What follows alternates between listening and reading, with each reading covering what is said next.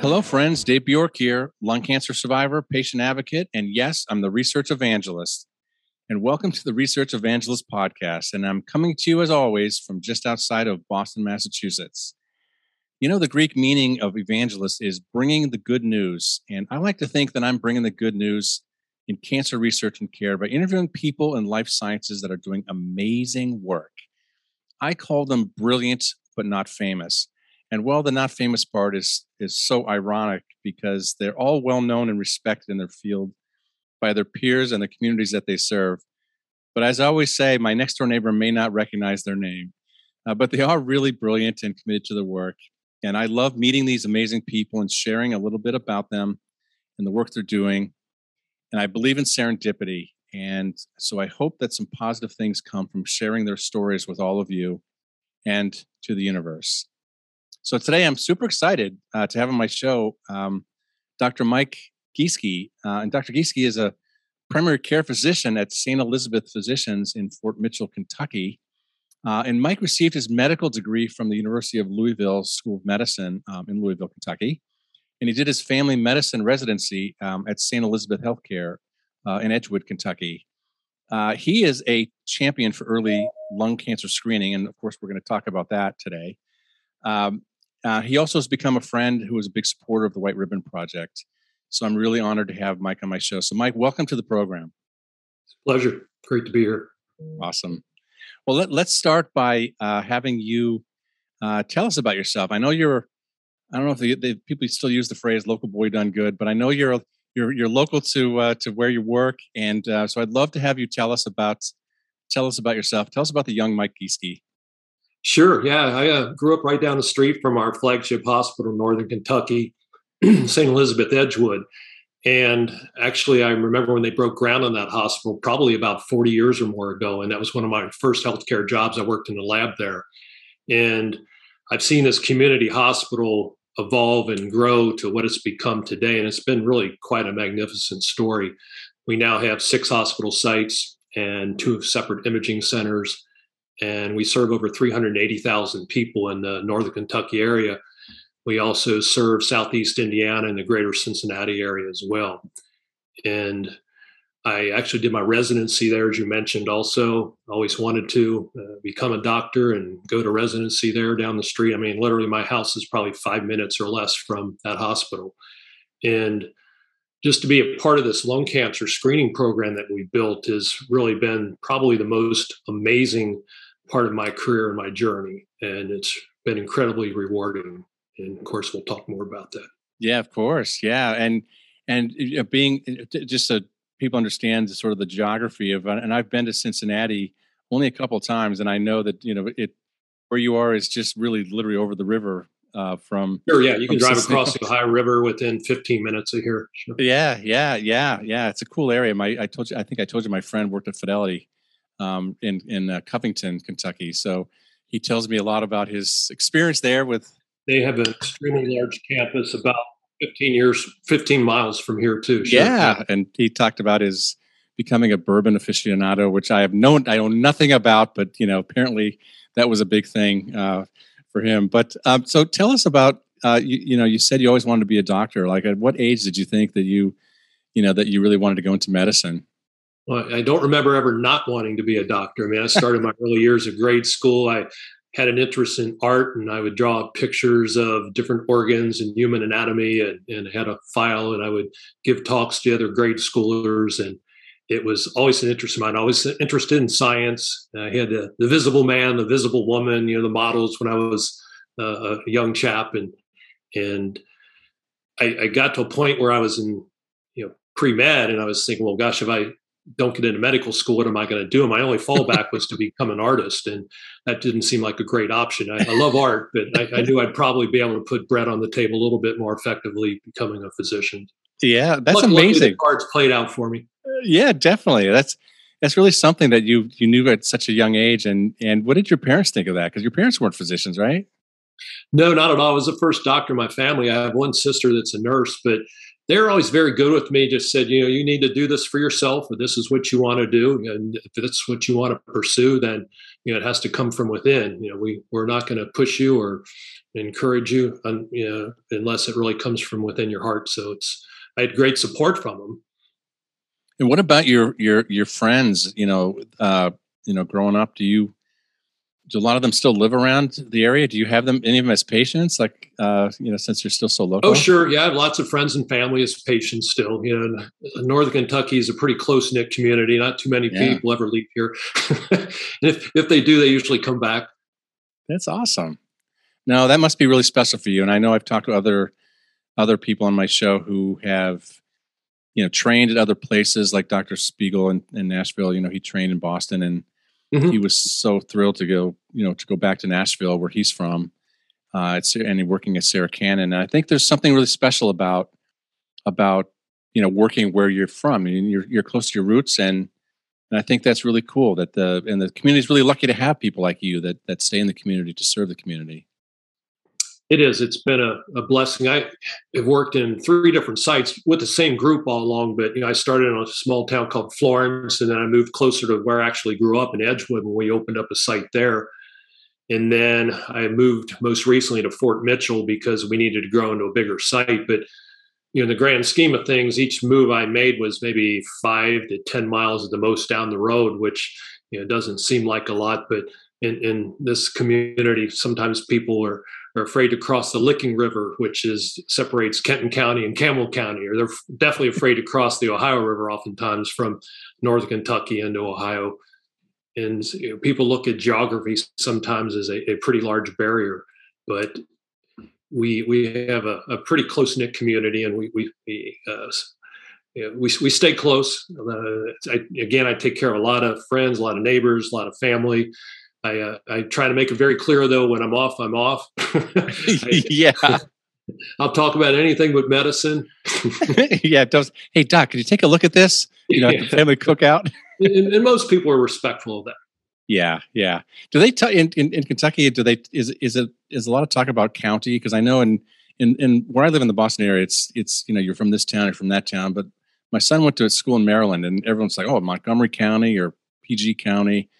Is there talk about? Not so much. I mean, there's, of course, a number of counties that we service, but it's not really, we kind of consider it Northern Kentucky or Greater Cincinnati. Yeah. Okay. Awesome. But you do have family in Greater Boston. Oh yeah, sure. Yeah. My wife's sister lives up there. I have a brother that lives up there. Yeah. We've traveled up to Boston quite a bit. We've been all over the Northeast. So can I ask you if they're Patriots fans? They are. Oh, sweet. Okay. Awesome. Sorry. Yeah. I had to throw that in. Sorry. I wanted to ask you, and I often hear this from people that are on my show that talk about mentors. And I'm just curious to know if you had, mentors along the way in your training or early in your career that stand out to you as that had made an impact on you. Quite a number of them, but for example, depends on what you're talking about. I mean, one of my greatest mentors was in art. I had a fellow that really inspired me to paint large canvases, and he taught me how to build my own canvases and how to use, of course, mix different colors. And he was very inspirational. A fellow named Daryl Brothers. And in medicine, really my greatest mentor presently, and has been for several years, is Dr. Doug Flora. He's our executive oncology director, and he really gave me quite a few pushes and nudges about 5 years ago. He saw my interest and my passion for lung cancer screening. And at the time, I was very reluctant to get into the public speaking realm, and I held myself back intentionally, kind of considered that wasn't one of my God-given gifts. And I was going to continue doing things that I felt I had talents in. And he just said, well, if you don't want to, it's okay. But I have this talk out at the Association Association Community Cancer Center. It was out in Phoenix, Arizona at the time. And that was back in 2018. I agreed to go out there and give a talk about lung cancer screening in our program. And I started from that point on doing more and more talks and presentations and networking more with people across the country and in different organizations. And it's just become a true passion of mine now, networking and working with people and getting up in front of groups and talking. And it's still not something that comes entirely naturally to me, but I've worked at it a lot and have come to enjoy it. That's amazing. Yeah, you definitely have, because I got to know you last year, and you became very visible. But when you talk about mentors, and thank you for sharing, because I think mentors could be people in high school, it could be a physics teacher, it could be an art Mhm. teacher. I mean, so but I'm really now would love to hear you tell us kind of you know go back prior to 2018 and talk about this interest that you had and this passion that you developed for lung cancer screening, and really kind of I'd love to have you tell us as much as you'd like to about that. Sure. Yeah, I'm a family practice provider. I've been in family practice for almost 35 years now. And with that history, of course, I've seen over the years many patients with lung cancer and many patients' families that have been affected by lung cancer. And it's typically been a fairly discouraging scenario. Unfortunately, over the years and in the history of medicine, certainly while I've been in practice, most of the patients we find either present symptomatically, where they're coughing up blood, or they've lost weight, or they have bone pain. And those patients are typically in stage 3 or stage 4 cancer. And the survival rate in stage 3 and stage 4 lung cancer, until really the last several years, has been fairly dismal.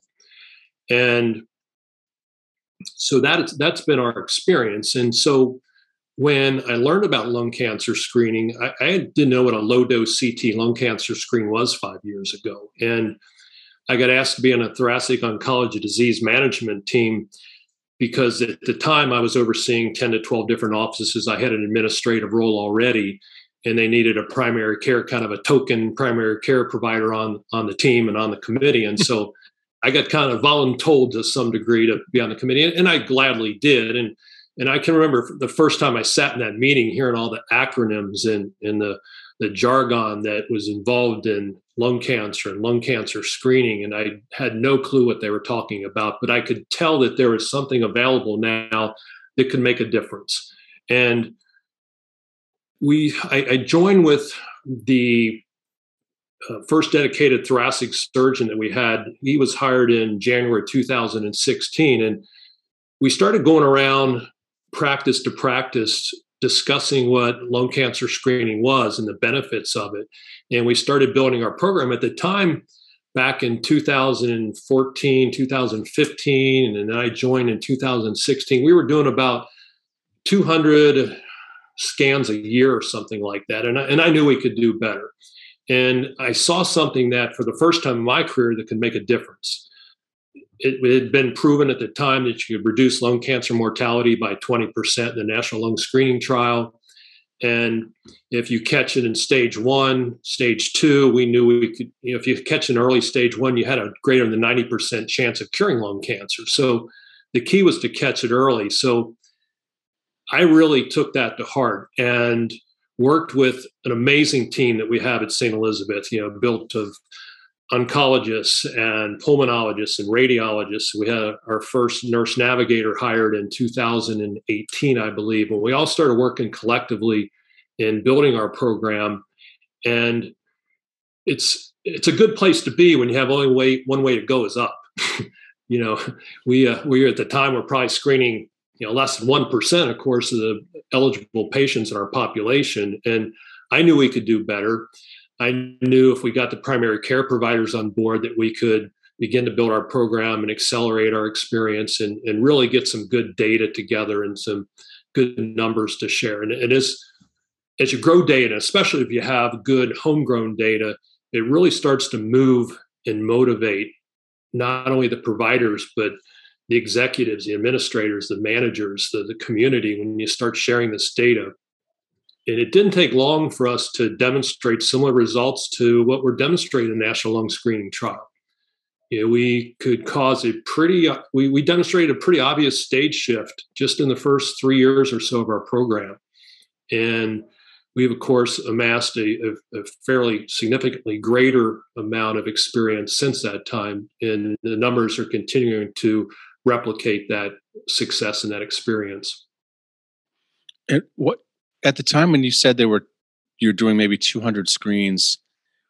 What do you think the reason was that there was such a lack of, was it just awareness, education? Like what was preventing that from happening? Well, you have to start somewhere. In 2013, we did 7 screens that year. And again, at the time, we knew that low dose lung cancer screening existed, but the word really wasn't out there for primary care providers. As a matter of fact, the American Academy of Family Practice finally gave it a B grade just April of this year. So it wasn't really taught in residencies. It wasn't taught to family practitioners. As a matter of fact, there was probably a disproportionate amount of education around why not to do lung cancer screening. And so the word really didn't get out to the primary care membership. And in our system, the program was started by a radiologist and a pulmonologist, and they knew about the lung cancer screening program and the National Lung Screening Trial, and they were trying to get the word out there to other providers and to try to get some traction in the primary care community. But we really didn't make that leap until we hired our first dedicated thoracic surgeon, and then subsequently when I joined the program, and we started kind of a team-based approach to getting the word out there. And then does that require the conversation from a primary care physician to to to patients who are eligible, right? Who are eligible for screening? Oh, sure. Yeah, there's very strict evidence-based guidelines that we have to go by, and we started back in 2013, kind of using the guidelines and the criteria from the National Lung Screening Trial, because that's what we had available at the time. The test wasn't really covered very well by insurance until the Centers for Medicaid and Medicare Services adopted it and approved it and gave some fairly strict criteria in 2015. And that's what we used until just early this year. And the CMS criteria was you had to be between 55 and 77 years of age. You had to have 30 pack years, which is a pack a day for 30 years, or half a pack a day for 60 years, or some mathematical derivation of that. And you had to have smoked in the last 15 years. So those were the major criteria that we used. And when you had a patient that met those criteria, we tried to get the word out to our primary care docs that, these are the criteria. These patients come in, they meet the criteria, go ahead and order the screen. Insurance is going to cover it. And we also then had our electronic medical records structured such that best practice alerts would pop up if the patient met that criteria, or health maintenance would track whether the patient qualified for lung cancer screening, just the way it does for colon cancer screening and mammography for breast cancer screening. So we had those prompts and those encouragements, so to speak, built into our medical record that prompted not only the provider, but the medical assistant as well to remind the patient that they qualify for the test. And then CMS also required us to do what's called shared decision making. We had to talk to the patient about the risks and the benefits of lung cancer screening, that it was an annual test until they hit the age of 77, or until it had been 15 years since they smoked. That if we found something, that was another risk, that it might require further testing. We had to talk about radiation exposure and false positive rates and overdiagnosis. And there are quite a few stipulations that CMS actually built into the discussion that we were supposed to have with the patient. And that, to some degree, was a bit of a barrier for providers to learn that and to spend the time doing that. Yeah, I was going to ask you about that because it seems to me that whole shared decision-making process is very cumbersome and very, given the limited time that unfortunately physicians often have with patients. My son's a nurse practitioner now, and so I hear from him directly, what his day looks like, and similar to what your day looks like as a primary care physician, and that whole process of it just feels like that would be such a barrier, and maybe it's still a barrier. Is it? To where people are just it's a barrier, and it's a bit of a burden. When a patient comes in for their blood pressure, for their diabetes, or for a cold or a rash, these pop-ups come up that they're due for their mammogram, they're due for colonoscopy, they're due for their lung cancer screen, and they may not be there for a physical that you really have that time carved out, a little extra time that you're able to spend with them. But these are the things that you don't want to miss, and it is a bit of a burden, and it's a responsibility that you screen these patients. You may not see them for another year or two, and when these alerts pop up, it's incumbent upon us to try to make sure they're caught up in their immunizations and their breast cancer screening, their colon cancer screening, lung cancer screening. And then with lung cancer screening, it's the only screening test we do that we're mandated by Medicare to do the shared decision-making discussion. And you have to do it on the baseline scan. You don't have to do it on the annual subsequent scans. And I've timed it. If you do a pretty decent job and you hit the high points, you can do it in 3 minutes, but you really can't do it well and do it adequately in less than 3 minutes. Yeah. Yeah. And you mentioned that you don't have to do that for other scans. And so that just, to me, it just feels like, that's part of the problem. And you also mentioned earlier about the associations, not even getting on board with recommending screening because of false positives and all the other things, right? Because I feel like that was a problem too. It is. And, we realize that there is definitely value in shared decision making. And we do, to some degree, share decision making when we order a mammogram or a colonoscopy or offer the options, Cologuard, colonoscopy, fit test. We talk about lung cancer screening. I think even if we weren't mandated, we'd probably talk about the risks and the benefits and why you really should have this test. But the one good thing about it, though, with CMS and with the shared decision making, we can bill for the time we spend for doing the shared decision making. It's the only test that there actually is a G0296 code that you can bill, and you get reimbursed for doing that work. Yeah. Well, we could talk for hours about some of the barriers and some of the, to me, just missed opportunities, because I just feel like, and from what I've read, the screening rates are so low, even with people who are eligible across the board. And I know some places are doing well. So I'd rather focus on the positive. I'd rather focus on the energy that I get from speaking with you, Mike. Talk to us. So I want you to talk to us about the successes that you're having at your institution. And I know that you're very proud of the work that you guys have all been doing collectively. So tell us some more about that and how you are measuring up against sort of the national, what's happening, sort of national averages, if you will. Sure. So, we were fortunate early on in our program that we did have the buy-in of our executive team and the administration. And they, because these programs are a little bit difficult to start initially. You really have to get buy-in of multiple resources, your IT department, the different specialists. We early on instituted a nodule review board, which is made up of a pulmonologist, a radiologist, a thoracic surgeon. I'm there. We have our nurse navigator there. And we review all the highly suspicious nodules at this nodule review board. We also review highly suspicious incidental nodules that present. And this is done on volunteer time. Every Monday morning at 7:00, we meet. But through this process, we really got the buy-in and the confidence of our primary care providers and really the physicians across the board in our organization, as well as management. And we have a very programmatic approach of identifying these lesions, making sure that they're plugged into the proper specialist, that the proper follow-up scans get ordered, and that the nurse navigator guides the patient to this very scary time in their life when any kind of nodule is found, especially if it turns out to be cancer. But having that program in place was really critical, I think, in growing our program. And we encourage our primary care providers, or really any physician or provider that orders the test, to talk with their patient about the results, but to some degree, to take their hands off the wheel and let the patient be guided through our programmatic approach, through our very systematic approach to, these nodules, and that subsequently become cancer oftentimes.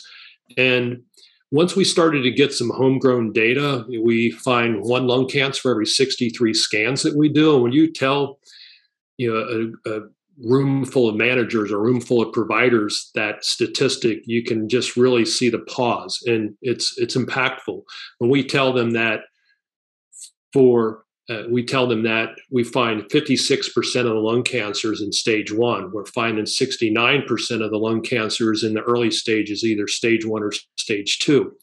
And we've now found over 320 lung cancers since we started our program. And that makes a huge difference. We compare those numbers to what's traditionally found in a healthcare system. We normally, when you're looking at incidental and symptomatic nodules or incidental or symptomatic cancers that present, nearly 50% of those are usually in stage 4. And we're finding 70% less in stage 4. We're finding 137% more in stage 1. So that's what we call stage migration. We've caused a dramatic shift in the stage from stage 4 to stage 1, where the chance of cure is much higher. And so as we started to present these impressive statistics and metrics, and we really convinced our providers that we have a very well-organized and well-orchestrated programmatic approach to guide these patients through the process, we started to get more and more buy-in. And we presently are doing about 500 to 600 scans a month in our program. And just delighted to say that just on the very last hour, the very last day of Lung Cancer Awareness Month, we just did our 20,000th scan since we started our program, just 7 to 8 years ago. And Wow. There's not really many programs, if hardly any, that have done 20,000 scans. We're on track to do probably 6,000 scans by end of this year alone. Wow. And, we don't celebrate that because we're doing so many scans, but because we're finding, 56% in stage 1 and 69% in the early stages. Yeah, well, that's the whole point, right? I mean, that's what we're trying to do. All of us are trying to get patients diagnosed earlier because they have such a better chance of survival the earlier that we find lung cancer. I'm a lung cancer survivor, stage 1, as you know. And so, yeah, and I'm, 20 years later, and I'm living a great life and a life of gratitude, of course. But I want to go back to that program. And you mentioned that it's all volunteer. You have this group of committed people who have the different perspectives, including yours, but you have from radiology and from pulmonology and the different. That is very unique. And I know I heard about that when I talked with Inga Lennis at Mass General. I know they have a similar pulmonary nodule clinic approach, but I think when I first heard about that, I had never heard of it. So I'm like, how come I've never heard of this? And like what you just described at St. Elizabeth, I'm glad that your providers are buying into it, because that's what it requires, right? Because you said yourself, even 7 years ago, you weren't thinking about lung cancer screening for patients, right, as a primary care physician, because it just wasn't taught, right? So what can we do to get more healthcare systems to see what you are doing and to do similar things? Well, it's a good place to start to build that team and to get individuals that you can identify that have a passion and have an energy for building a program.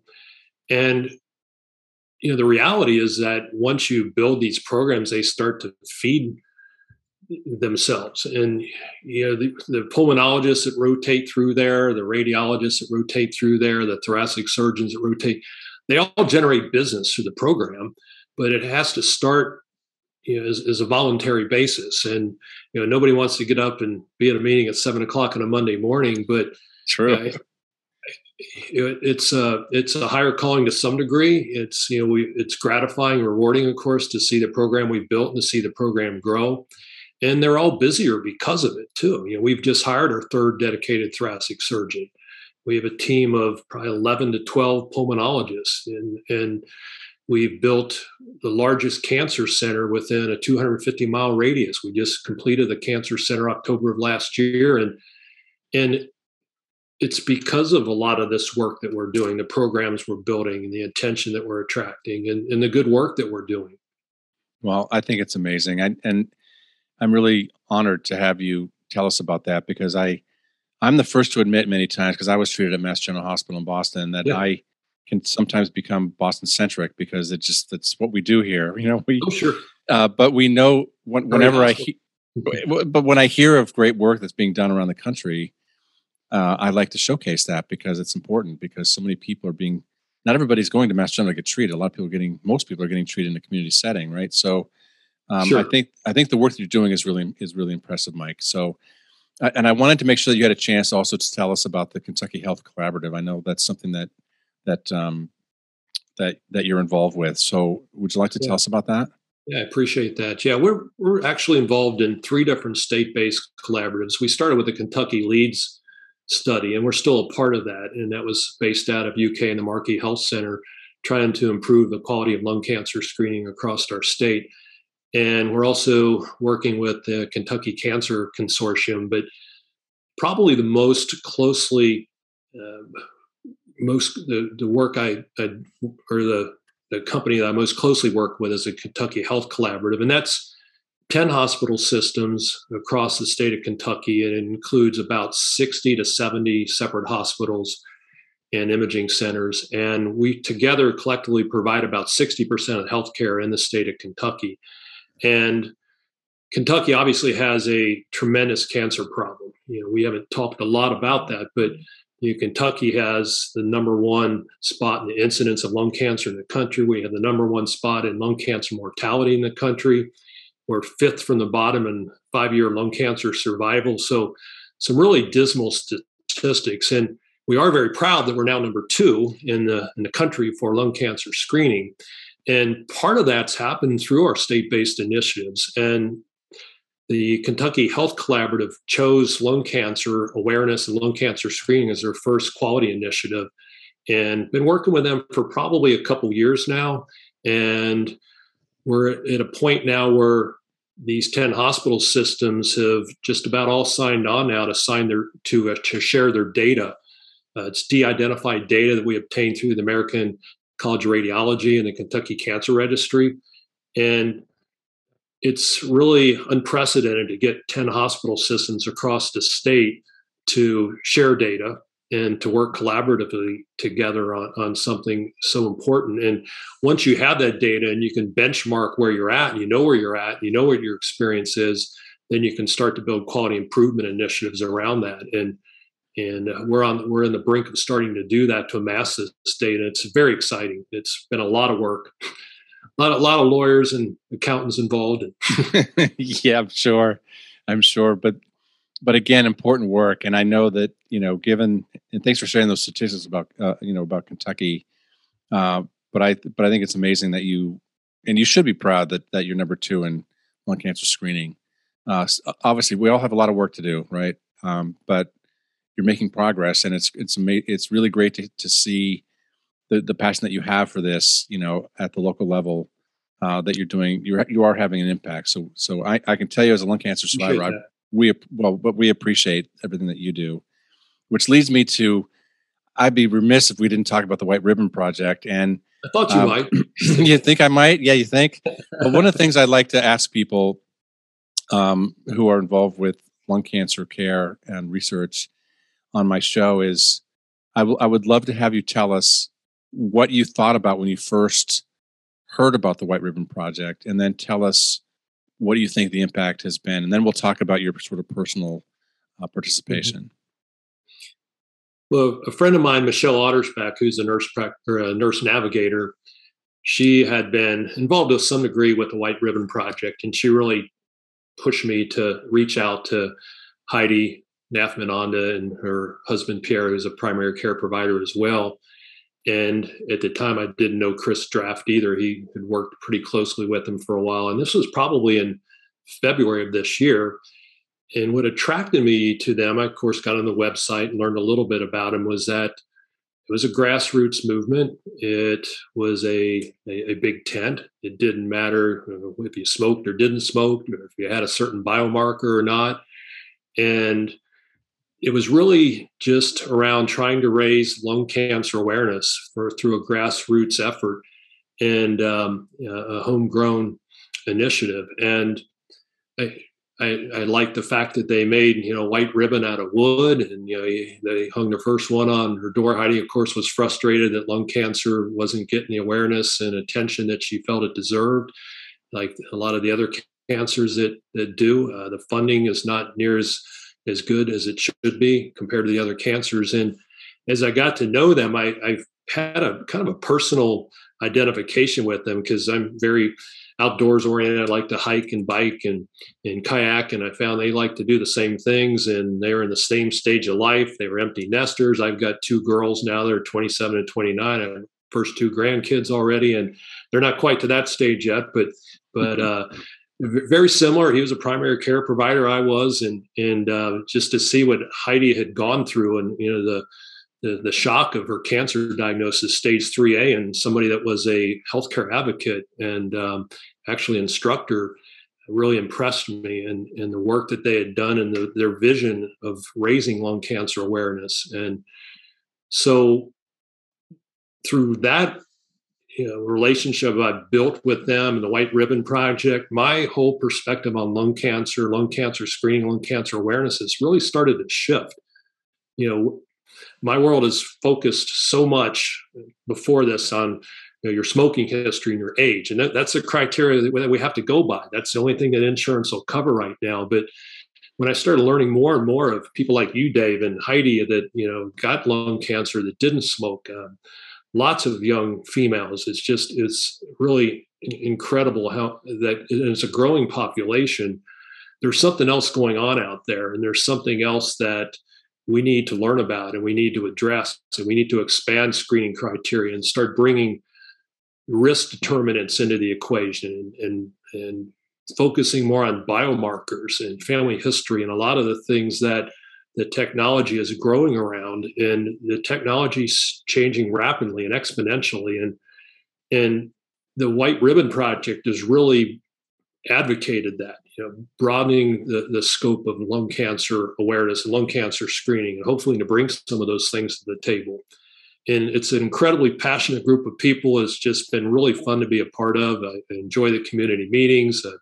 They came to our hospital, and we did the first White Ribbon build at our hospital, the first cancer center that did that. And I organized that along with some very energetic, compassionate people from my cancer center, and of course with close work with Heidi and Pierre and Chris Draft. And it was successful. It was moving. It was very rewarding. And once you start that, the ball starts rolling, and you get increasing traction. And they've been to so many cancer centers and hospitals now across the country, I couldn't even begin to count. And I think the White Ribbons that they've built across the country and the world really now, I think they're up to 6 to 7, maybe 8,000 now. And it's really gratifying to see what they've done in the cancer survivors and the cancer thrivers and the families and the providers and the hospital systems that they've touched, and the momentum that they've attracted.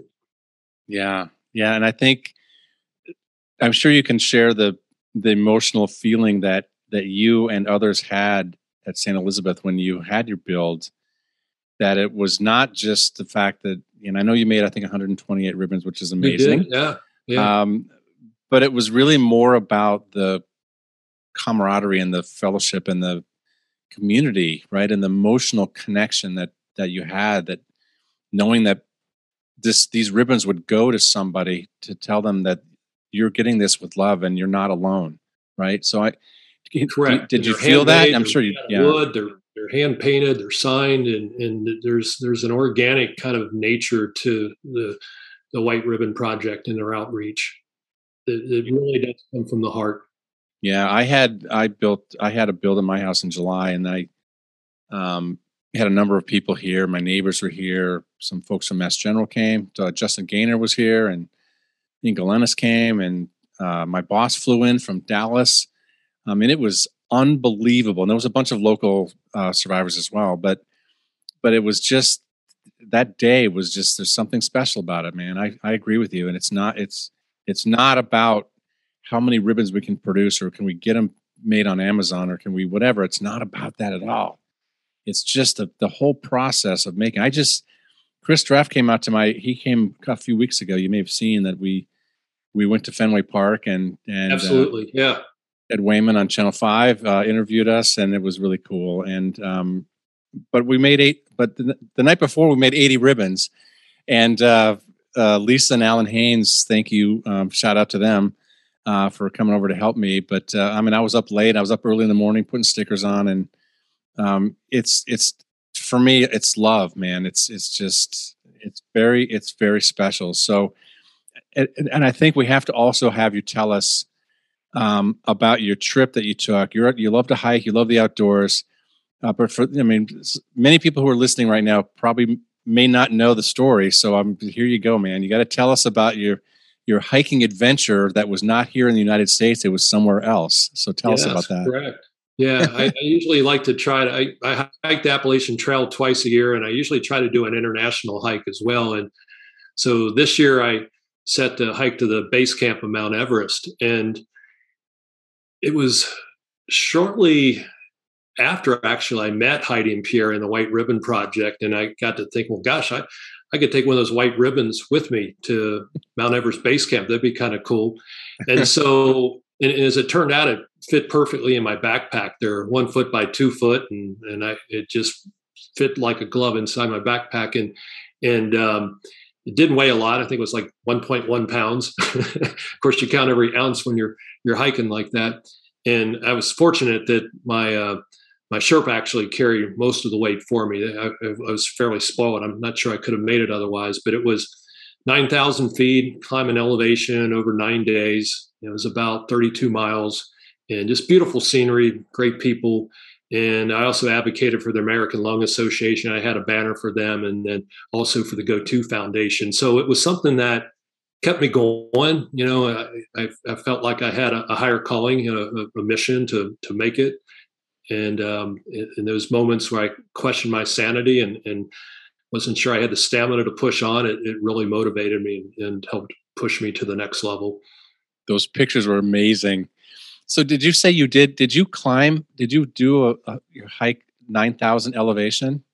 Yeah, it was 9,000 feet total climb and elevation, but it was over 9 days. And it wasn't any technical climbing. It was just, it was hiking. There was a few times we had some rocks and things, but I wasn't using pickaxes and crampons. No, but I'll tell you, my son Mike is a big avid hiker now, and he's doing the presidential range in New Hampshire. There's like sure. I think there's 48. I think it's 48. It's Mount Mount 4, Washington, Mount footers. 4,000 footers. It's but he did Mount. When he did him and Pat, my son Pat did Mount Madison or Adams. I think it was Adams. Mm-hmm. Yeah. And they in one day they do a hike elevation of like 5,500 feet from that's the base brutal. That's a tough climb. Holy moly! Yeah. So I've got believe me, I've got great admiration for because I just, my wife and I went hiking, and it's like I love to walk and I love to hike, but that multiple 1,000 feet elevation climb, and then you put the altitude on top of it. It was pretty humbling. Yeah, I think I finished out at about 18,400 feet, something like that. Darn, that's amazing. Yeah, well, the pictures were amazing, and the fact that you had the commitment to bring a white ribbon with you. We're certainly grateful for your commitment. Seriously, man, I am just so impressed with everything that you're doing. I know you're an avid outdoors and hiker and stuff. I always like to ask my guests, outside of work, what is something that you're passionate about that maybe people don't know about you? But outside of hiking, is there anything else that you can share with us? Yeah, it's been kind of said I'm a bit of a Renaissance man. I like to cook, and I also have a passion for gardening. Our yard is getting slowly taken over by multiple gardens, and we have herb gardens and rock gardens and vegetable gardens and butterfly gardens, and I really enjoy it. We've got a pool. We have gardens around our pool that we enjoy taking care of.